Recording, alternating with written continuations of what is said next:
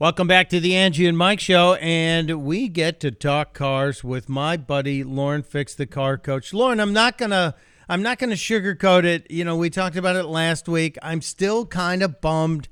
There's not going to be an actual physical gigantic auto show in New York City for us to go and slobber over cars and hang out. And mostly the hanging out with Lauren Fix is the coolest because you're just the coolest. But I'm still Oh, bummed thanks. about that. I'm kind of Yeah, bummed. I have a gut feeling that we're going to lose more than this auto show. It looks like Detroit is next. It's Motorbella, they call it, but it's outdoors. It should be okay, but Whitmer could easily, pull the chair out from under them or pull the football away, the Charlie Brown move. Yeah. Get them all excited and do that. But now we're just been told yesterday, and I talked to a lot of journalists from around the country, that Los Angeles, which is supposed to be indoors with the auto show in November, well, they just put out a statement they're going to start stopping people in parks, outdoor areas, and asking them for proof of vaccine. Hmm.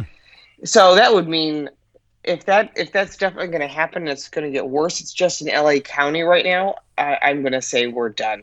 Just put a fork in it, and there's Yeah. no auto show. I was hoping, and I'm going to check in with our friend Dr. Michael Roizen on this topic. I was hoping that the Delta variant, which is so contagious, and it's very, very contagious, but if you're vaccinated, you're protected like 90 or some percent, he said, against it, and 99.9% against dying from it. So it is not going to hurt people who are vaccinated based on the current data. But I have also heard the Delta comes in hot, really hot, very contagious, and then burns out. So maybe in a couple of weeks, which was the timeline from where we are today, maybe in a couple of weeks we see a precipitous drop and people will reevaluate because this whole situation is fluid and Yep. and it's affecting so many things in our world and our lives. And I think we all want to get the economy rolling. We all want to get back to stuff that we used to love doing, and without masks and the vaccine passport police. But I will get to the cars. Yes, that's okay. There is a new survey out from Fox News. Has a survey out that shows Americans are in favor of vaccine passports and mask mandates.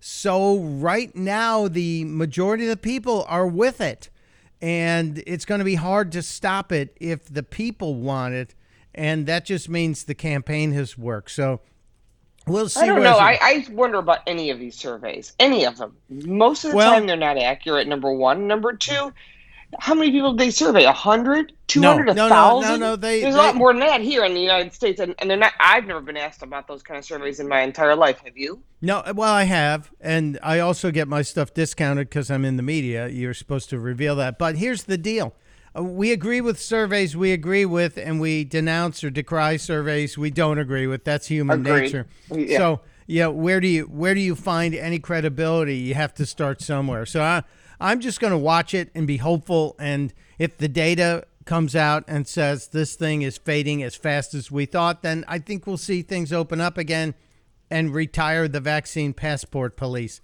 because I don't want anyone Yeah. asking This me is for bad. I don't want anyone asking me for my papers. I'm just No saying. way. I'm going to tell you right now. My family was chased out. Half my family was chased out of Russia by the Cossacks, and the other half by Hitler. And I am not wearing a gold star on my shirt, and I am not going to play the game. So, All right, all right. Let's get to cars, Lauren Fix. yeah, you got I, me fired up on the other direction. I know. I'm sorry. I'm sorry. I'm That's sorry. all right. It's all good. Where are we in finally getting back to heavy production and full production on automobiles? Yeah. Well, I had a conversation with someone who's in the know, and I said, yeah, my guess, my theory, based on manufacturing experience for over 30 years, we should be back up and running, by the end of the year. And he's like, no, that's not going to happen. There's two reasons, and it's rare that I get a chance to sit down with this person, but it just happened to be we ran into each other at an event, and he said, you know what? It's about 3 years typically. If you said, Mike, you and I are going to build a chip factory. We're going to get the materials. We're going to get in on this, and we're going to take a piece of the pie.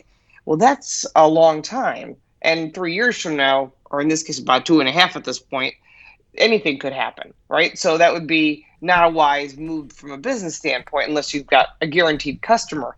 On the other hand, what about existing companies that have been farming out their materials to China or other countries to build? Well, China is really the one that's holding this thing up. The fact is, we could have plenty of chips, they could make them, but China doesn't like the tariffs that Trump put in place. So they're going to fight this fight by basically screwing over the America to not have chips because it's a mixture of ceramics and metals. Well, the ceramics come out of the Netherlands, but the metal comes out of China because they own most of the mines, so they can control it. So they're saying, fine, you want your game stations and your phones and your computers and your TVs and literally every appliance and cars. Well, that's fine. But you're looking at on average, today's vehicles are about 100 processors to 150. That's thousands of chips per car. The key fob you use to unlock your car has at least 2 chips in it. So some manufacturers are selling you a vehicle with 1 key fob. Some have removed things like stop technology, wireless charging, things that maybe are nice to have but not necessary to purchase a vehicle. They're redirecting chips to go to as many vehicles as they can. For example, General Motors redirected all their chips to build trucks. Well, now they're out of chips, and so now they're slowing down production. The Ford Mach-E that you were talking about in past conversations, production shut down. So they're thinking 6 weeks delay. And right now, with the demand being what it is, my calculations we were on track for about 17 million light trucks and cars, all new, and about 41 million used cars changing hands. Well, that number is just out the window. We're looking at maybe 14.5 million. So you're talking about an industry that's going to lose about 3 million car sales. That's going to hurt them. And that's going to cost us jobs. It's going to impact the economy. That means all those union jobs that Biden was supporting, they're the ones going to take the brunt because if there's nothing to build, they're not working.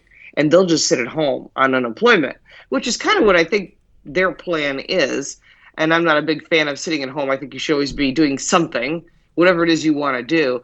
But this is a big problem, and the impact's going to be dramatic. And at the same time, the House Democrats are pressing for more funding for electric vehicles in their spending plan, but they can't build them. You can press all you want. If you can't get them, it doesn't make a difference. Yeah. And there's all kinds of craziness going on in D.C. as usual, but now they want to limit who gets the discount, and it's going to get out of control again.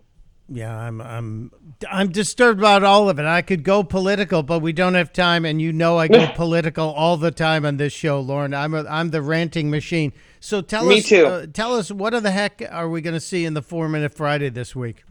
Okay, this week we're going to talk about, it's an interview that I did for Newsmax, but I was going through my content as this is really good, especially timing wise with the global chip shortage. What do you do if you need a car? I need something now. My car is out. I sold it. I was in an accident, whatever it is. And I give you some tips on buying new or used, whether to lease or to buy. And these are really solid ways to save money in this particular climate for sure. And one thing I did not put in, but I'm going to tell everyone, since they're your listeners, they get the special gift. If you're looking at a used car and you're really confused, like, I don't know if I want to buy this, it's really torn, you can go to vehiclehistory.com and they can give you the background on the vehicle for free. So that's a free tip for your listeners only. So it's vehiclehistory.com. They're competing with Carfax. They don't charge for the information. So make sure to check it out beforehand. And if you're really still like torn in your head, have an ASE certified technician. Check the vehicle out before you make any offers. There's a lot of flood damaged cars. There's a lot of junky cars on the market because if they can't get the good ones, that's when people go, that car that was in an accident, we kind of used some baling wire and aluminum foil to repair it. That's when people start selling that junk. So don't get caught buying a piece of crap. Yeah. So vehiclehistory.com competes with Carfax, but it's not charging. I'm guessing they've got ads on the site, which is probably... Yeah, but it's not bad. It's not like you'd think. Okay. They have good information. Good articles on cars and such as well. All right. Well, I will check vehiclehistory.com as we speak because I want to see if the car I'm selling has a tragic history behind it. Oh, good. That's also really excellent. When you're going to sell a car, people don't think about, everybody else is checking your background, but you don't even check your own. Well, Yeah. that way you'll be able to combat any arguments that anyone might present to you. It's always good to be prepared with information and knowledge. And that is the reason we invite Lauren Fix, the car coach, to be here each and every week. You can find her on social media. She's a blast to follow.